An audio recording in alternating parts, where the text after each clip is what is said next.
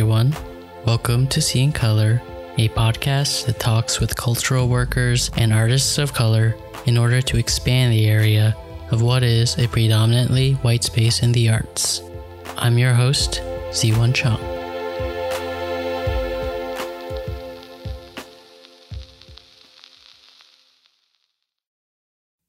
Hey everyone, I hope everyone is doing okay.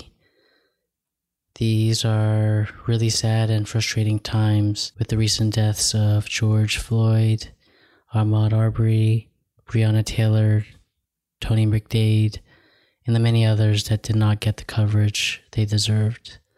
And then there are all the Beckys and Karens out in the world perpetuating white supremacy at Central Park and beyond. I feel like this is the time for white allies to speak up, and where being neutral is being part of the problem. The prioritization of the destruction of property over Black lives is part of the problem. And forcing the celebration of our differences onto the shoulders of a select few is part of the problem. I just hope everyone, including myself, can find it in our hearts to have empathy for the situation and create meaningful change. From donating to organizations working to change the situation, to joining those very organizations. I've added links in the show notes and on the website to a few resources. Of course, these recent events are simply a few in what is a long history of racist actions in a racist country that refuses to look at itself clearly. There's a time to honor those lost lives, but there's also a need to go past that and call out all the complacency. I'm not saying this to make it about this podcast, and I don't even pretend that my podcast is helping in any real meaningful way. I'm often at a loss for words at the immensity of the problems we face. In these moments, I try to just keep taking one step at a time in hopes it is in the right direction. Anyway, for today, I'm speaking with Devin Kenny, an interdisciplinary artist, writer, musician, and independent curator. Devin takes an experimental, multidisciplinary approach to analyzing the contemporary Black experience, exploring surveillance, abuses of institutional power, and gentrification. Devin balances abstract concepts with material traces of once subcultural but now quite ubiquitous forms of expression, such as manga, hip-hop, and internet memes. Devin got his BFA from Cooper Union and received his MFA from the New Genres Department at UCLA. Devin is also an alum of the Whitney Independent Study Program and the MFAH Core Program Houston. I first met Devin while I was in Berlin, and Devin Skyped in for a studio visit. We have continued our conversations online since then, and I had the chance to have Devin on this podcast recently. We chat about envisioning ourselves in new ways, thinking about power dynamics through subcultures, and how subcultures can help guide one through the internet.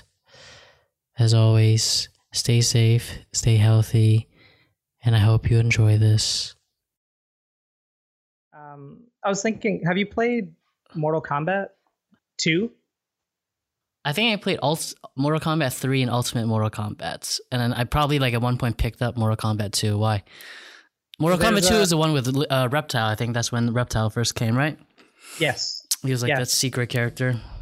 Yeah, I think Smoke also is a secret character in that. Mm-hmm. But, I was thinking about the fatalities. Okay. And there's all these different kinds of fatalities. Yeah. But one of the fatalities is friendship.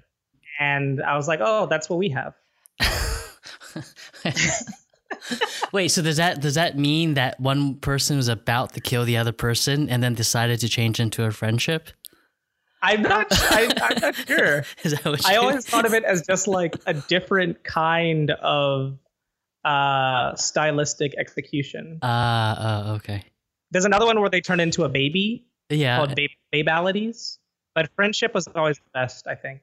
There's also one there they turn into an animal. So sometimes yes, animalities. Yeah. So how are you doing? Okay. Yeah. Ups and downs, but largely, I guess okay. No health issues, so that's good. That's probably really good right now. Yeah. Yeah, so I just wanted to start off with, where did you grow up? How did art enter your life? Sort of background, bio. Sure.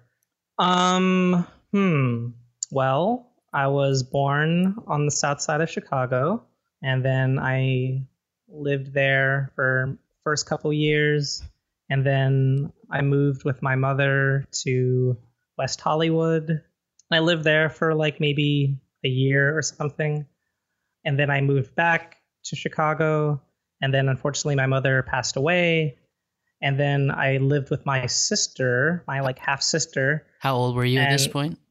I was 5. Okay, wow. And then I moved with my sister, who was in the military, and we went to Silver Spring, Maryland, and Jacksonville, North Carolina, and I stayed there a few years, and then I came back to the south side of Chicago, where I lived with my grandmother, and I was there basically from that point until I was like 18 or so. Yeah. And then I moved to New York, and you went there for Cooper Union, right? Yeah. How was that? It was great. It was incredibly rigorous and very peculiar, I guess, by comparison to like certain ways that people describe going to art school. Yeah, it was pretty distinctive, partially because it's like a really small school. Like there was maybe 65 people in my graduating class. But so it's like that combined with the fact that it's 3 different disciplines in the school. There's art, there's architecture, and there's engineering. Right. At the time I was there, it was tuition free, and it was in the East Village, New York. So yeah, which had been all sorts of subcultures, including punk and industrial, hip hop, no wave. Did you kind of travel between different subcultures?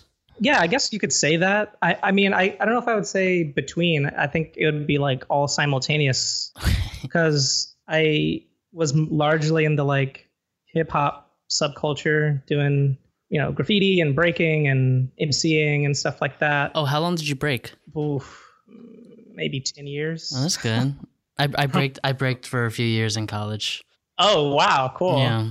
Were you doing like power moves and stuff? No. Or what kind of breaking were you into? I mean, I was doing it during 2004 to 2008. Nice, true school. And that's sort of like when the Koreans started exploding and doing all the power moves and up the game, and the rest of the world was playing catch up. now it's pretty fair, I think. I mean, I haven't really paid attention most recently, but I think the furthest I got in terms of power moves was sort of windmills and a few flares. Yeah, some basic foundation stuff. Flares. It seemed like such a grail, such a like holy grail type move. Flares, yeah. Well, what about you? Did you ever get any power moves? No. Okay. I was just doing like windmills and turtles and hand glides and stuff like that. Yeah. Swipes. Mm-hmm. I never got swipes. I never got swipes down, but yeah. Also wanted to say, I wanted to give like a major rest in peace to Jimmy Webb, who was basically like the dude from Trash and Vaudeville, which was a store, like alternative. It was mostly punk. It's like punk and goth and some glam rock vibes. This clothing store in the East Village, which was like a really important, place for many punks to like kind of come to be and feel like actualized. Is that where you sort of became actualized? No.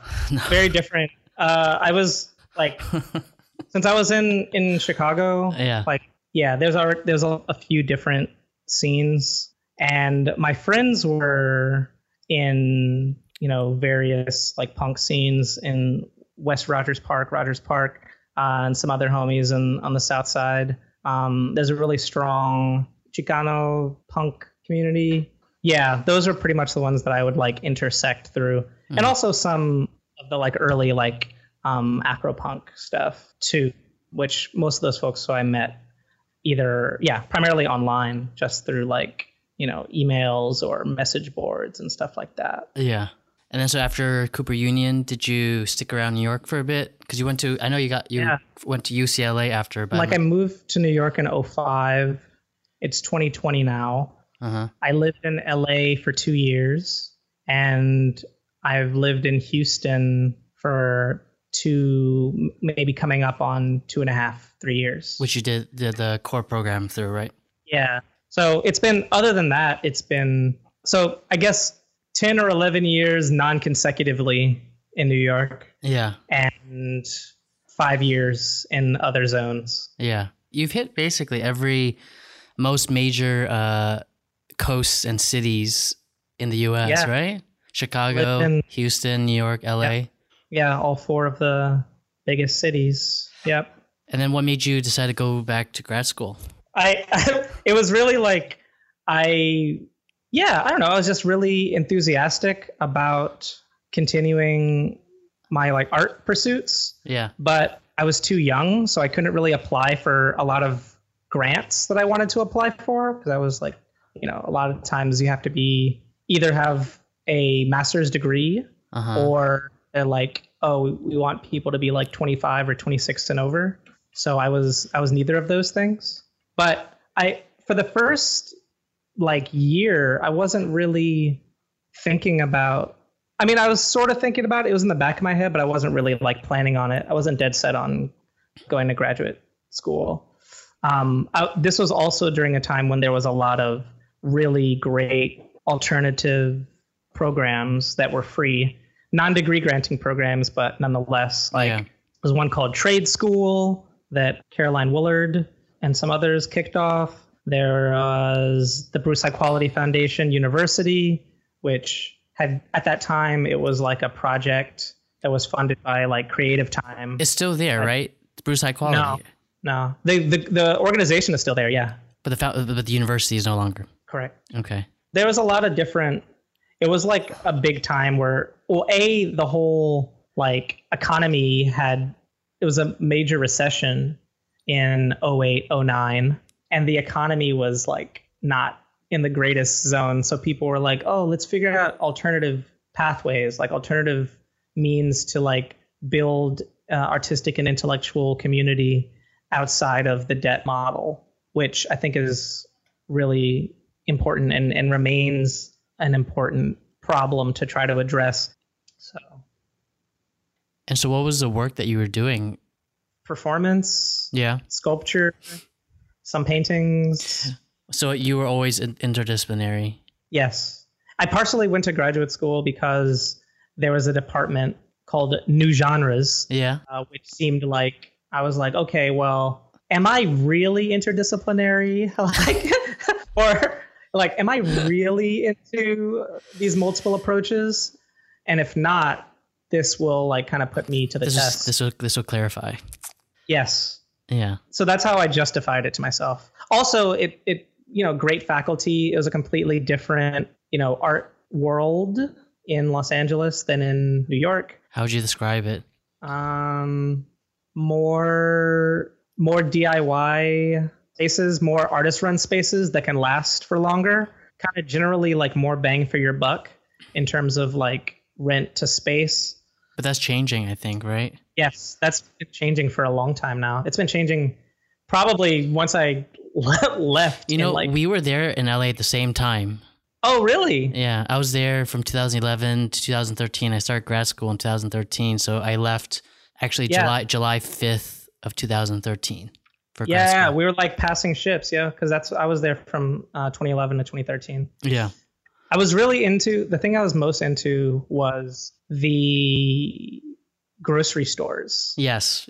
I mean, obviously, outside of art, I'm not dissing art. Obviously, like, there's so much badass art stuff happening in Los Angeles. It's just out of control. But I was super into the grocery stores. Yeah. I was like, oh my God, Ralph's. What the hell? I know, 24/7. 24/7, like high quality, relatively cheap grocery stores.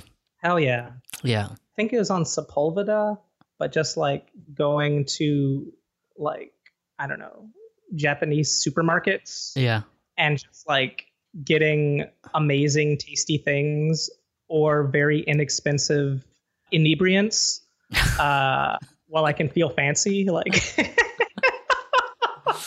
I don't know. It was just really. Where'd you live in LA? I lived in Culver City. Oh, okay. So right by the like, the just studios. On the edge of West LA. Yeah, basically. Yep. Like down the street from the Museum of Jurassic Technology. Yeah. India Sweets and Spices. Yeah. All that. I'm gonna sort of go back. I was curious. Were you always doing art growing up? Yes. So you knew you wanted to be an artist? No. No? I didn't know I wanted to be an artist. When I was growing up, I wanted to be a comic book artist. Okay. I wanted to be a graphic artist and make video games. Graphic artist, like manga graphic artist, or like Watchmen? I didn't even know. That's like I had a cousin and her husband was a graphic artist, and my mom had a boyfriend or friend who was a graphic artist, and I was really into comics. So I was interested in like comics and graphic design, graphic art, I guess. Okay. More graphic art, more so. Okay. I would say. So I guess that maybe they would call that illustration. Okay. Nowadays. Yeah. Oh, but that's what I wanted to do, and then I was very quickly disillusioned. No, I'm just kidding. It wasn't quick. It was a slow and. I mean, is art any less disillusional when you enter? I feel like the deeper you get in art, the more you're like, fuck. This is true, but it's different though. I think like for example, I was in high school and I think the first show that I can remember being in, the first like real art show I was in, shout out to Bert Stabler, it was called something Student of the Unholy Hollows. Okay. Hours to make, seconds to read. Okay. And I was super hyped on it because we were just chatting about the show, and it was a comic book related show. It was a comic book show, but it was an art show. So like people would like put up panels or, you know, the pages, because it's like fairly large pages that people draw on, and then they get scanned and then digitally inked or inked with a pen or whatever. So I was really into trying to make my own mini comics. So there's a huge like comics with an X and zine community in Chicago. What is comics with an X? Comics with an X. It's like, I think starting in the 60s maybe, but it's like kind of underground comics. Okay. Like comics that like are from independent publishers. I see, yeah. I guess like R. Crumb would be in that camp. The Hernandez brothers, like all that, you know, and yeah, Jessica Abel, lots of folks. But yeah, huge comic community in Chicago. I don't know, Adrian, I actually don't know how to pronounce his last name. Tomine, maybe? Tomine? Adrian Tomine and Chris Ware. I know Chris Ware. And, yeah, Jimmy Corrigan. Yeah, Smartest Boy, which I thought was maybe like, given that he was in Chicago, I mean, it's just a common last name, but I really liked like the Jimmy Corrigan, Billy Corgan thing. And at some points I was like, is this whole comic like a subtle diss to Billy Corgan of Smashing Pumpkins? I don't know. I don't know. I was thinking Billy Corgan, yeah. Damn. Billy Corgan. Is Billy Corgan from Chicago? Yes. Okay, all right. But he's kind of infamous for having like, he's infamous for something else now. Well, he's a diva. That's what I know about him. Yeah, he's like infamous for that, being very opinionated about certain things. But his like politics are pretty funky. I don't know. He's been on InfoWars quite a few times. Oh, okay. Okay. And when I say funky, I don't mean in the good way. Yeah. I don't think any adjective next to InfoWars is generally a good adjective. He's like Axl Rose. Okay. Billy Corgan is like Axl Rose, but thinks he's Bowie. Okay. If that makes sense. If you could like have an Axl Rose who like believed he was Bowie, like that's the kind of music that. That's a good title for an art piece or a exhibition. They have like kind of similar like grating like voices. Yeah. And similar bad politics, I think. But it's catchy, yo. Today is the greatest. I mean, they exist in a very specific time, and I think now it's just like nostalgic every time I hear Smashing Pumpkins. Yeah. It's like really nostalgic. Yeah, it's like, wow, can you imagine an America that believed it had a future? And then people like, sarcastically or bitterly fighting back against that. Yeah. That feels like grunge. Grunge to me is a lot of that. Not that his music is grunge, but there's like the rebel quality to it. Yes. Yeah. Yeah. So LA, and then after LA, where'd you go? Did you stick around in LA? I mean, you had the Made in LA show, which was, I think, that was probably really crazy right out of grad school, right? Getting part of Made in LA. That was really crazy. Really, really crazy. I was watching I was watching your talk on it. Oh, yeah. In the cloud on the ground. In the cloud on the ground, yeah. Yeah, that was like one of the like early performance essay sort of thing. That one was a little bit more leaning into like a lecture or like artist talk, but it had all the components pretty much, or most of the components. Yeah. And so how did you end up in that show? You slept with the right person? No, I had like a studio visit with Michael Ned Holty and Connie Butler. They saw my senior show or graduate thesis exhibition. Yeah. Culmination of all your hard work. Yeah. Which it was cool also because it was in kind of larger like gallery, but I was super hyped because I was sharing the space with Gerard and Kelly and Aaliyah Marilyn Brown and the homie Dylan Mira. So it was like super dope kind of mix of a group show and solo show. Like the space is really big. Is at the White Gallery. This is your thesis. Yeah, the thesis show, which I was calling Being There, There Being. Okay. And I like wrote this text, which was about the kind of like, I don't know, psychic ramifications of the transition from Web 1.0 to Web 2.0. And yeah, a lot of the art I was doing was informed by that, if not responding to that directly. So, but anyway, some people like Michael Ned Holty came and saw that show, and then I moved to New York because I was doing the ISP. And we had like a studio visit, and then made this whole big show thing. How was the ISP? It was cool. Yeah, it's great. It's like a I don't know. It's like a book club, except you have a studio. Yeah. But the people are fucking awesome. Yeah. Shout out everybody. Shout out Ron Clark. I met a lot of really great people when I was there. And then from the Whitney, where'd you go from the Whitney? While I was there, I was working as a shop tech at Parsons. Okay. And I just continued doing that, and also doing visiting critic stuff in different places. Padding that resume. No, I actually like talking to people about their process. I needed a job. So it's like, this is something that I'm really passionate about, supporting people that are passionate about art. Yeah.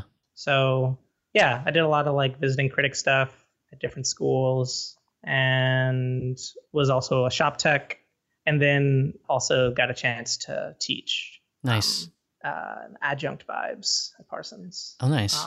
And yeah, during that time, I was like doing visiting critic at Yale and SVA a couple times. Hunter. Yeah. Yeah, you're doing the whole circuit, the whole New York circuit. Yeah, any place I can reach within 4 hours on the train. Yeah. Was it stressful? Yes. Yeah, I've heard. And yeah, so I mean, I guess I was thinking about your work and also how it intersects with technology.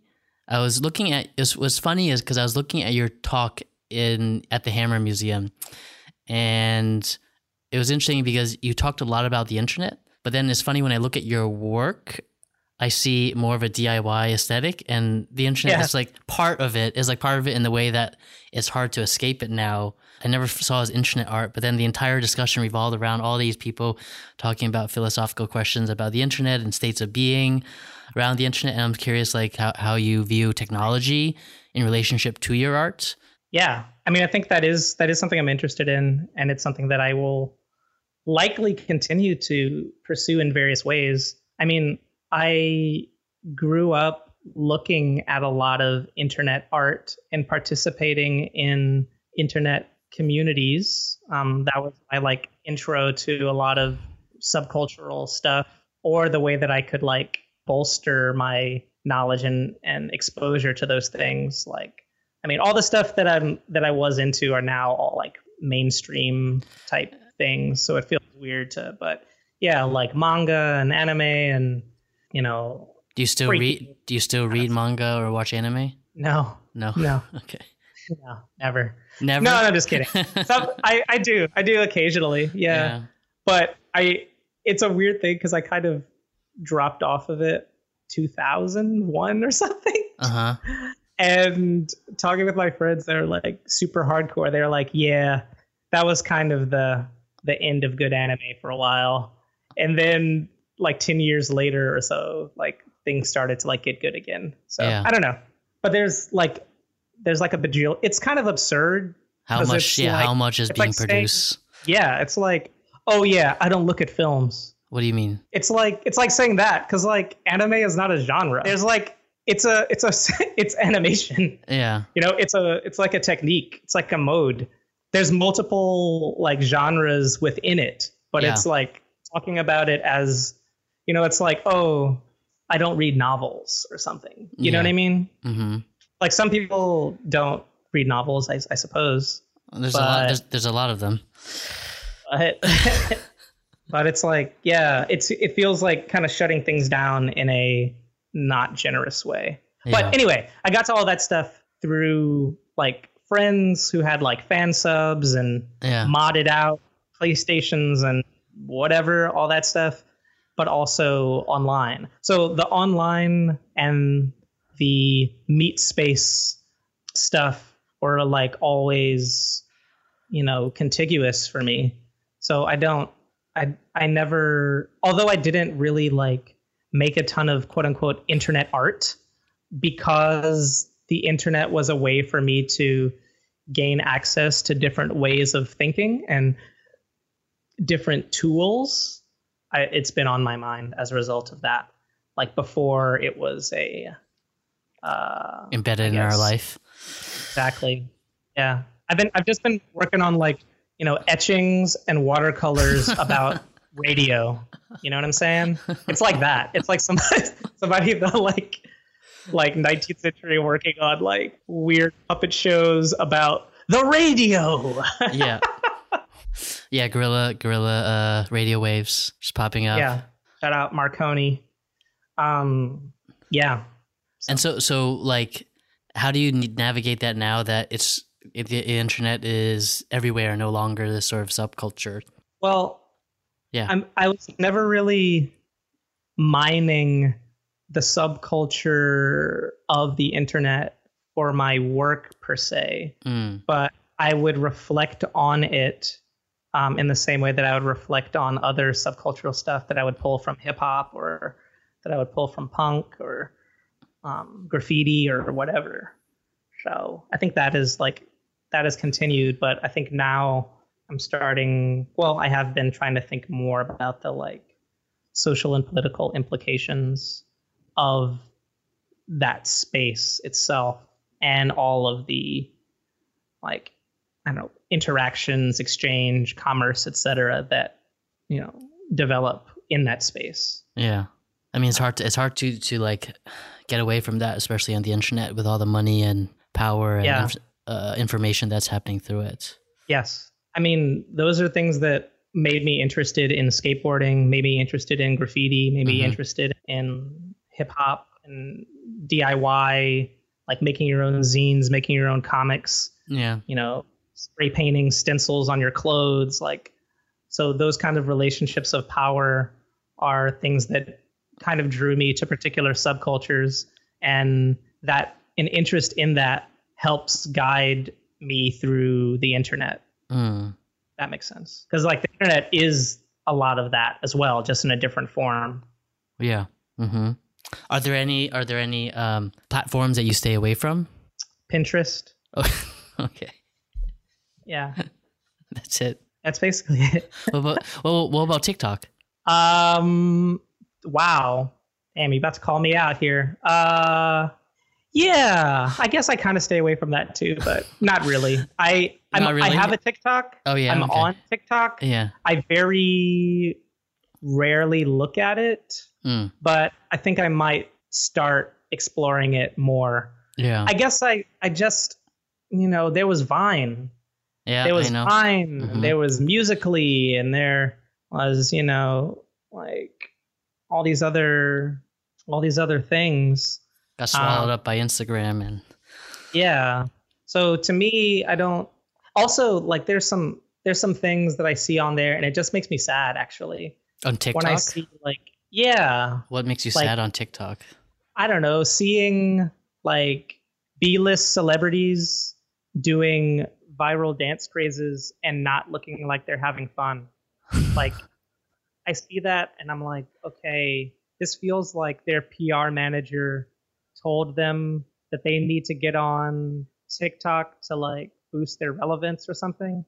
And it hurts me to see it because I'm just like, I just wanted you to be on a pedestal. You made those 2 really good movies in the 90s, and I just want you to be at peace and like not wreck that vision I have of you. So yeah, seeing that bums me out. No, but the reason I asked about the TikTok is just sort of like thinking about like it's hard to keep up with all these new platforms, and I think it kind of ties back to my question about technology and how when I look at your work, I see less of it, and to me that speaks to just like you said, you use it as a way to I guess help navigate topics you're interested in, but not so much being about the work or being about the internet specifically itself, And so I was just curious, like, what would happen if all of a sudden, like, things like Instagram, Facebook, Twitter were to not disappear, but fall to the wayside to like new things, as like, I'm assuming TikTok is a representation. I see it as like maybe me getting old because I have no interest in entering TikTok, Yeah. And so, and then how's that my relationship to the internet change because of that? And I'm curious how you view TikTok in that sort of light. Wow. Yeah, that's a really good question. I think it's now, I mean, not now, but for the past 10 years or so, 13 years since the internet has become, or since the web has become this kind of mainstream social space and commerce space. I think now the challenge that, I think all people should take up, but especially artists and thinkers and scientists as well should take up is like, well, maybe not scientists much because they probably already have a lot of stuff that's, but anyway, is to think about the universe. No, not thinking about the universe. I'm just like, feel like scientists are probably online reading journals and stuff like that much more than other demographics, perhaps. Yeah. Mm-hmm. So I think what I was trying to say is like, I think our challenge is to try to look at this telecommunications space as something greater than a place to buy stuff and a place to be entertained and temporarily satiated. Like, I think our challenge is to try to find the internet that's outside of, the big companies whose names I will not mention. You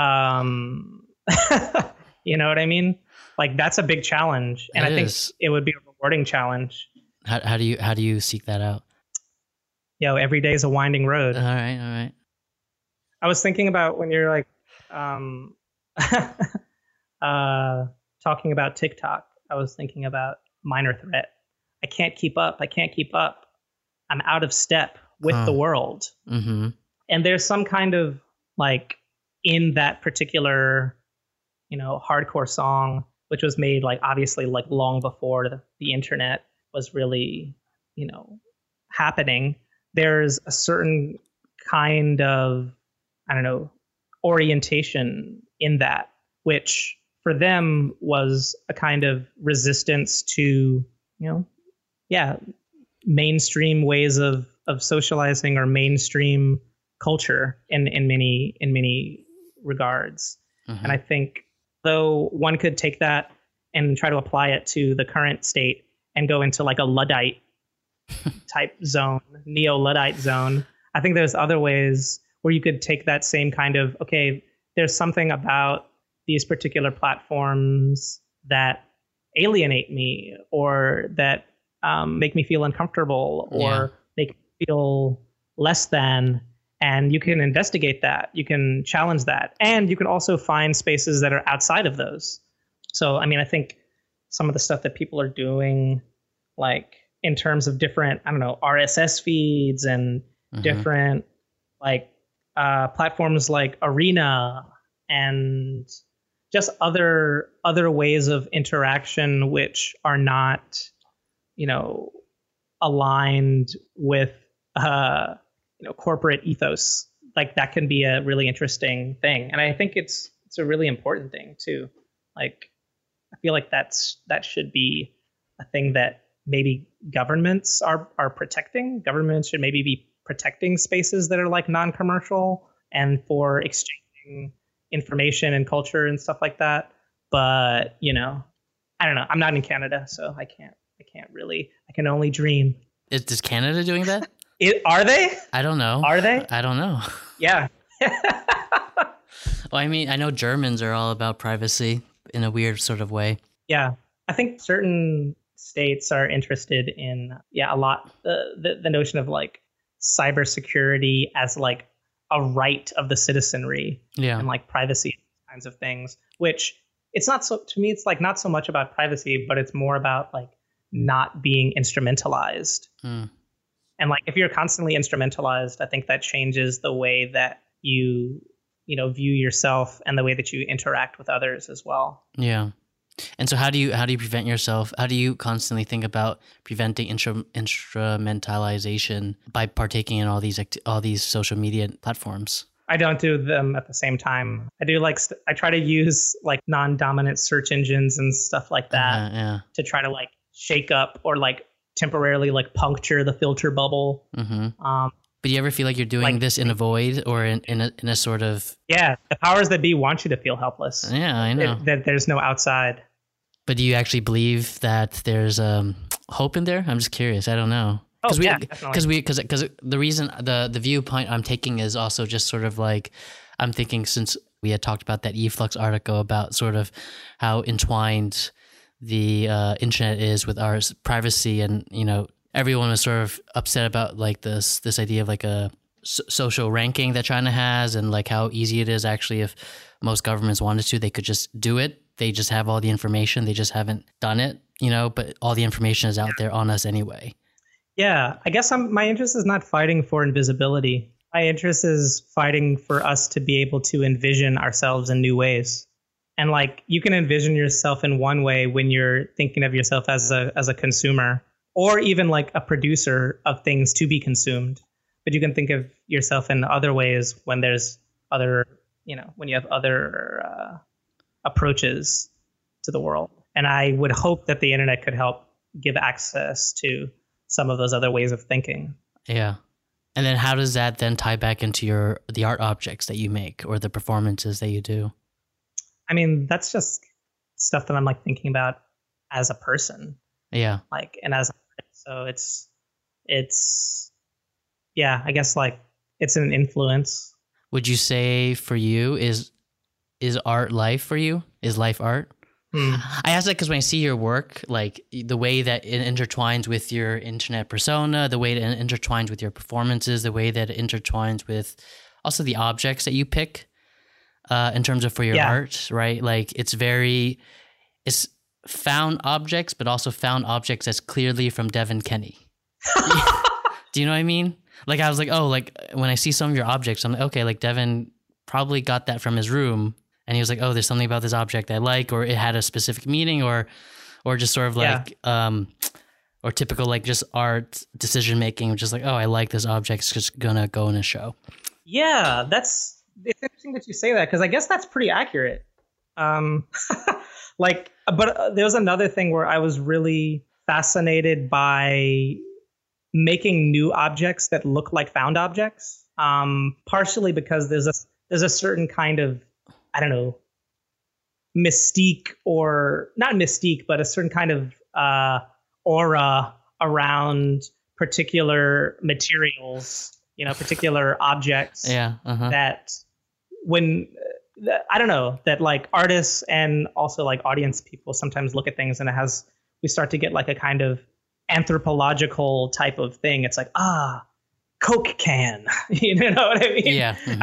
I like to kind of like subvert that. It's like, oh, what if I like made something that looked like it belonged somewhere? Yeah.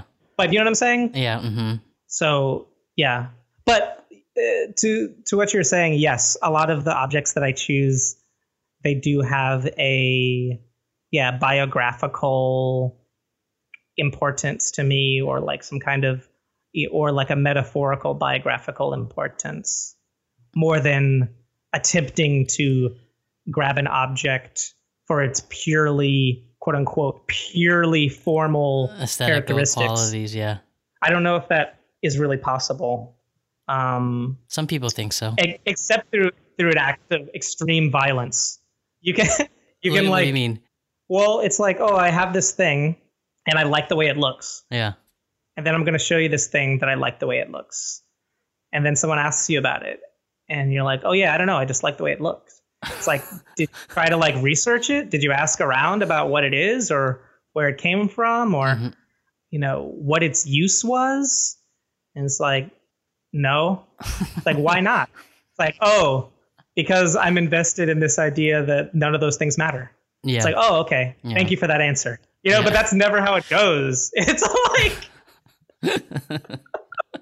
so that's what I mean when I say extreme violence. Okay. Yeah, I see.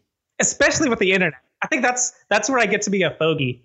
Like, that's when I get to be in like what do you mean? Old zone, where I'm like, yo, there's the internet. You can look stuff up so easily. You don't even have to go to a room. You don't even have to go to a big building with a bunch of stuff and deal with experts who have like, different approaches to material than you might. You literally have it like in your pocket or in front of you or within relatively easy access. So yeah, I'm like, yo, I don't know where this complacency is coming from, except for maybe like exhaustion. But I don't know. I feel like that's a bad excuse. I think it's a bad excuse. Yeah. It's something we should like fight against. Yeah. When I was going through your website, I don't know if this was purposeful or not, but www.devinkenny.info. Is that the website you're referring to? Yeah. Or my band or SoundCloud or what? devinkenny.info. Oh, okay. Yeah. The thing that I noticed is, at least when I look at your website, sometimes I don't know what I'm looking at. I know it is in a gallery. I know that it's an object, but otherwise I don't have too much to go on. And then I think that also about your Instagram, like you post these sort of like in vogue right now for everyone to like be posting things that seem to be have meaning, but it's not quite clear what that meaning is. And everyone is copying off of me. Yeah. I'm like the Little Richard of cryptic Instagram posts. Yeah, I mean, it's mainstream when like people like Balenciaga's doing it, right? Yeah. But yeah, I was curious, like, is that purposeful? Because you do that also on your own website, and also the other thing was like all your works are not in chronological order, and is that a sort of like a resistance? Is that a resistance to easy access, easy? Yeah, I think I'm just selecting the best, entry points that I can, or like interesting entry points for certain things. Also because I know that I can't reproduce the work online digitally.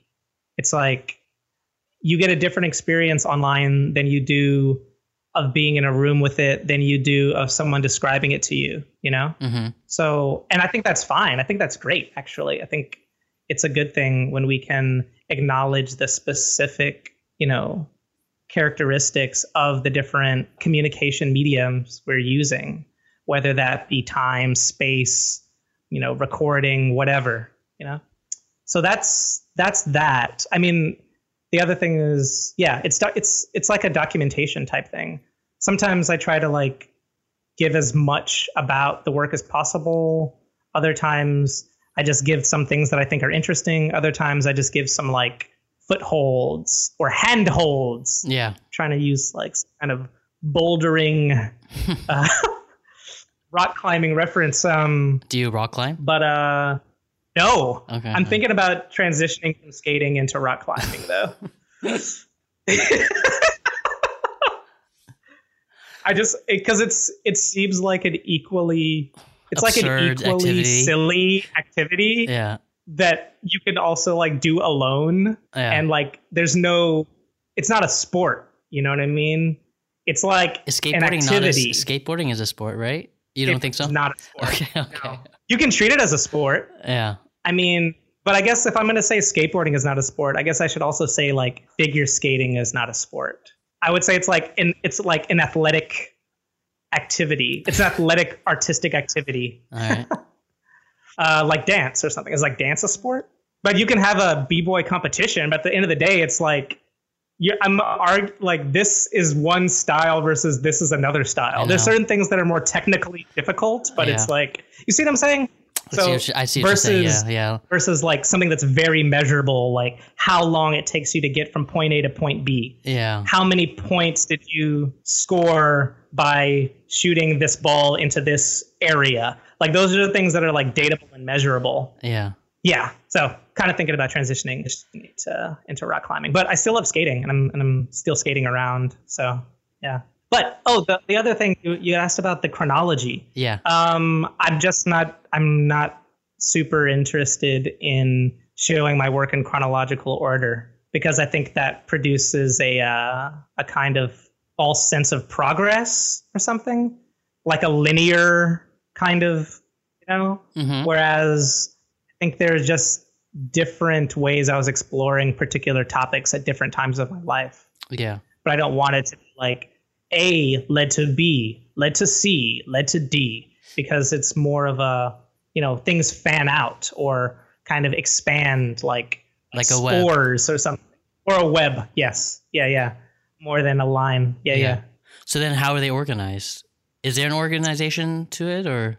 They're organized by me. I put up stuff that I feel like I should put up eventually. Okay. That makes sense. Like I recently put up a ton of stuff, like a ton of posts, which were works from the last like 8 years or something like that. I also just like make a lot of stuff and I would prefer to just continue to make things and not worry so much about documenting it for online. Yes. Or not even so much worry about documenting, but it's more like producing an archive or a presentation of your work is a different mindset than working within a particular piece. Yeah. Like working within the confines, one video, one song, one painting, one sculpture, one photo series, whatever, Yeah. Yeah. I mean, I wouldn't have noticed that because usually I don't tend to look at the dates, but I did recognize your card, the thing that you did for the sculpture center, and it was like placed middle, and I was like, I'm pretty sure that was made last January, and then I started clicking. Yes. Yeah, the dates are there, but it is not. Maybe, that might be a thing. Maybe I could create a little button so people could like arrange the things by date. Maybe that would make people happy. I mean, I don't really. I personally don't care. I mean, I do agree. Like this idea of like progress, this sort of false sense of progress. I mean, it's just like semantics. I like to think of it as like maybe not so much progress, but like how things change, right? And change isn't necessarily like a forward moving progress, but just things are constantly changing, right? But you can, and in that sense, I do think it's interesting to see.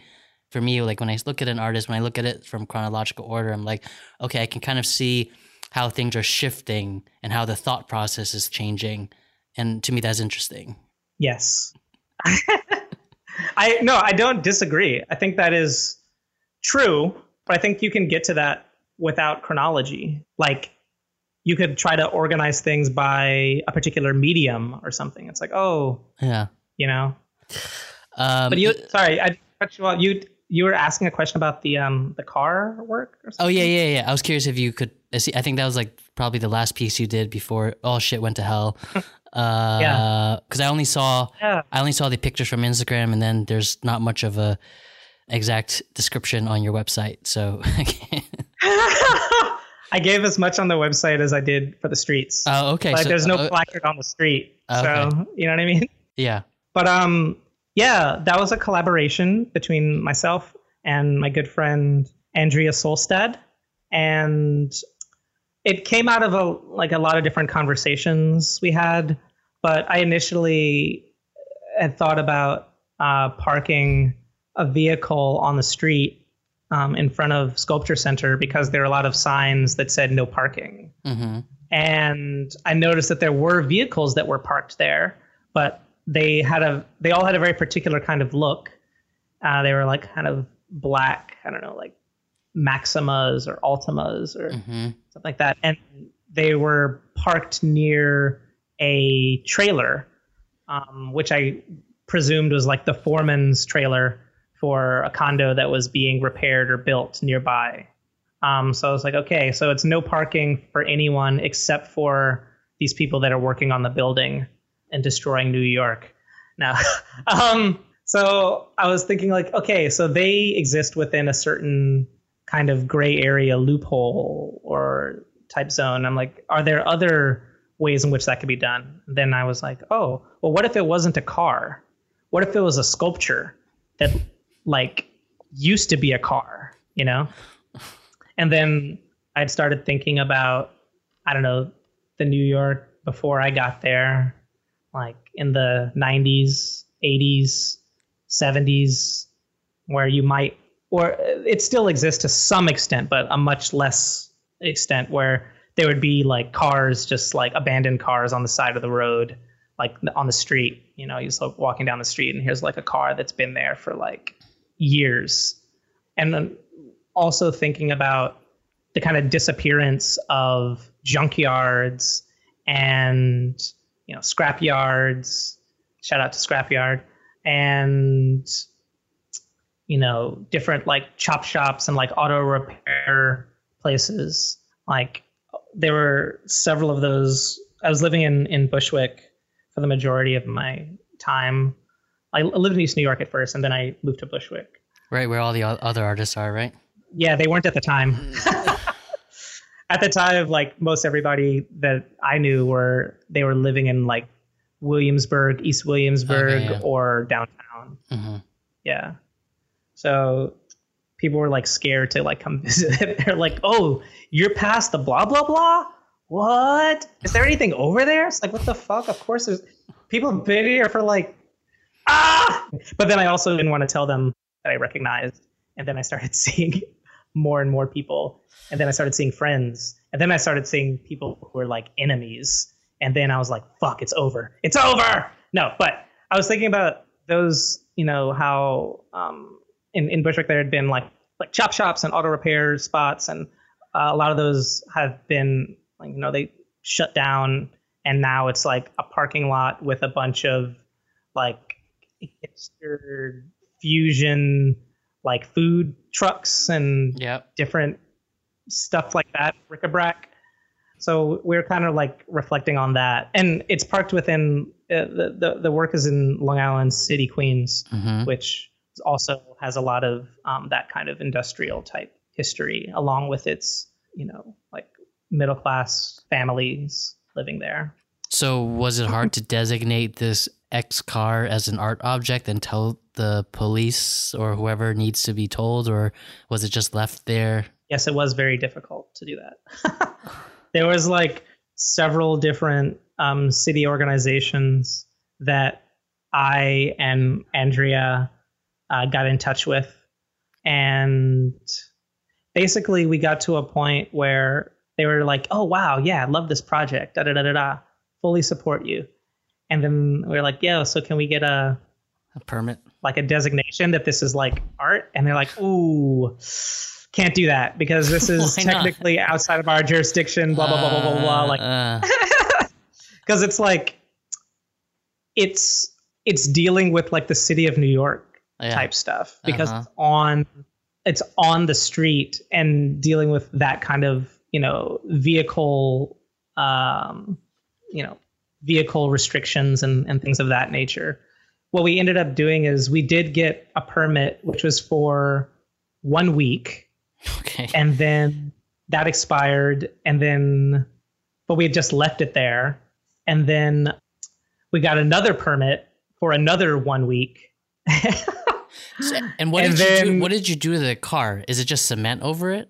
It's a secret recipe, okay. But it's a mixture, a variety of different kinds of dust. Okay. Like the notion was to have a car that not only looked dusty, like it was abandoned, but like a surreal level of dust, like an extreme, like almost like when you have like a Hot Wheels car that you forget about and it's under the couch. Yeah. Mm-hmm. And then you like find it like 5 years later and it's like enveloped by like a dust bunny or something. Yep. Mixed with all the oil in the air that's floated down, and it's like, yep, I know that. Yeah. Feeling. Yep. Yeah. So it was trying to kind of think about that, but also with reflection on like the history of, the shifting history of the city of New York in regards to, public space, particularly how that manifests with cars. Yeah. And that vehicle was actually Andrea's like high school car that had been like left out, kind of in the abandoned. Yard. Yeah. In the yard. Yeah. And so what ended up happening to the car? You left it there? No. After the show was extended a little bit, and then, it's been moved to a secret location, a secret storage space somewhere in the tri-state area. And was the permit that you got an actual permit for an art object, or you just got like a car permit? It was it was a mixture of both. Like, we got it through the street activities permit organization. So it's a permit for a particular object to take up space on the street. So that's art. But yeah, they mostly deal with art. Okay. And good. like That's good. Other kinds of performance kind of activities. Also deal with, people making movies and other things. Yeah.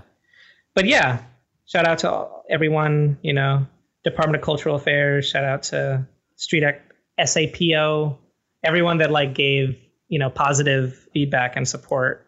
I shout out to them. But yeah, it would have been nice to just get like a 1 month permit, but apparently it's a lot more complicated to do that than we thought. And did the car move around from street to street, or you only could park it in one spot? It could not move around. It could move around. We can move it, sure. But the point was for it to be in this zone. Yeah. Yeah. But also across the street from it were other cars that were parked that were all like luxury vehicles. And so this was like an expansion from what I had seen before when the condo was under construction, where the only cars that were there were like, the foreman's vehicles or whatever. But I guess the notion with those cars is that there's a garage inside of the condos, but I guess they're like, I don't have the time to like go through all the rigmarole to like park there. So I'll just like park it on the street, even though I know I'm going to get a $200 ticket. But if you're like that rich, it's like, for the convenience, a $200 ticket is nothing. So they're like, whatever. So we really wanted to I really wanted to kind of make the foil of that, the foil of shiny Maserati with 2 parking tickets on it. The foil is this like the Monte Carlo SS, completely caked in dust across just parked directly across the street. Yeah. And so if you were to touch it, would the dust come off, or it was stuck there? Yes. Yes? Okay. There's a bottom layer of like a more like solidified crust, and then there's more dust on top. Oh, wow. So it's a mixture. So the answer is yes to both. Okay. I guess. Yeah. Well, I'm trying to think. I don't really have that much else to ask you. Is there anything else that I missed that you think that the people of the internet should know about you? Well, I'm an Aries Cancer. So hopefully that explains all of my art. So your birthday just happened? Yes, March. It did. March what? April. April, okay. April 5th. April 5th. Yeah. It was a funny birthday. I had a Zoom meeting with most of my family spread all over the country. Oh, that's nice. Yeah. Well, one thing I want in last words is I want to let people know that I'm working on a new collaborative project on Instagram called Shelter in Steez, ShelterInSteez.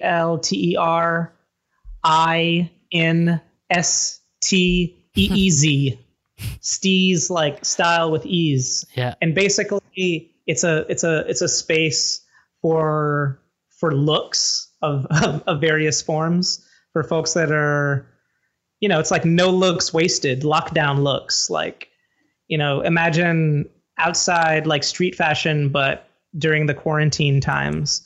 So, you can have like a cool outfit or something that like makes you feel happy or exciting, and you can just wear it around the house. Or you could also just wear like super chill things.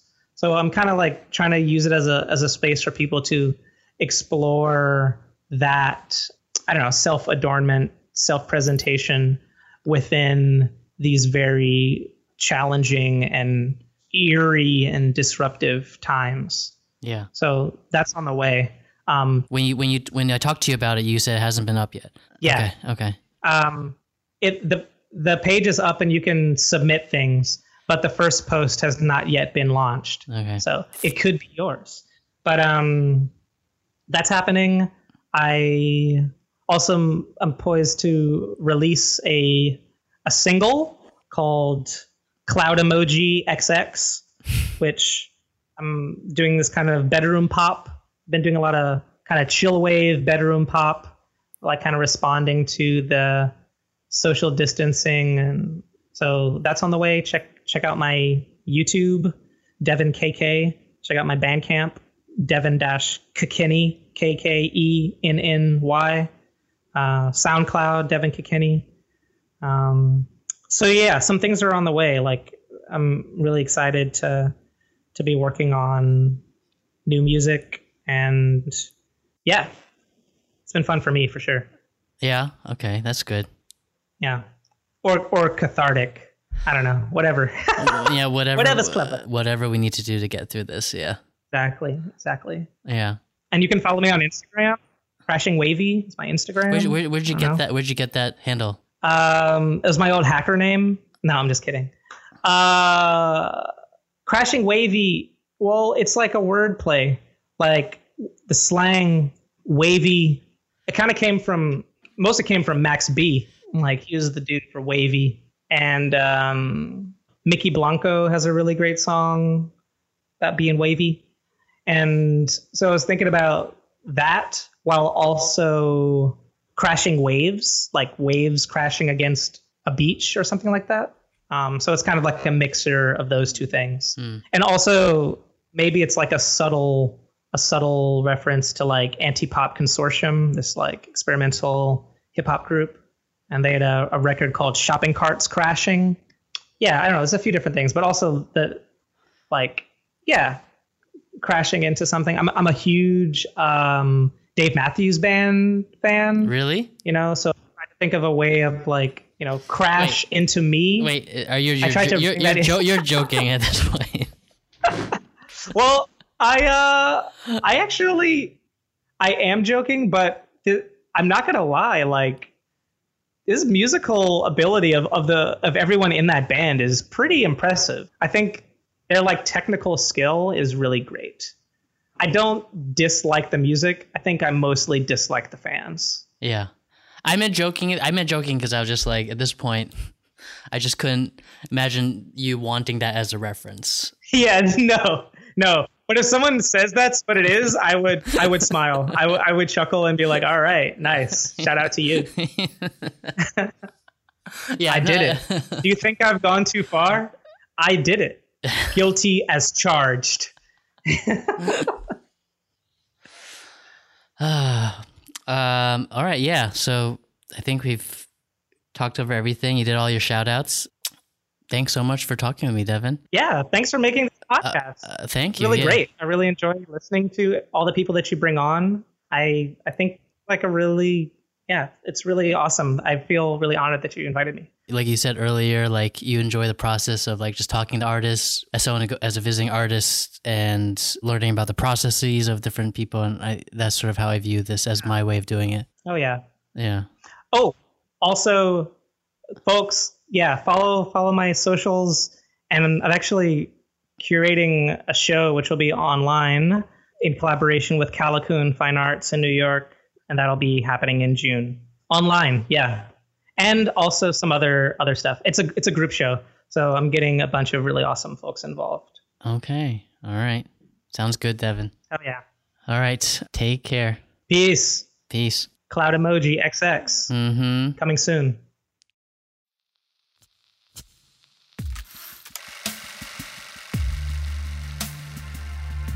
Seeing Color is recorded, edited, and produced by myself, Z1 Chung.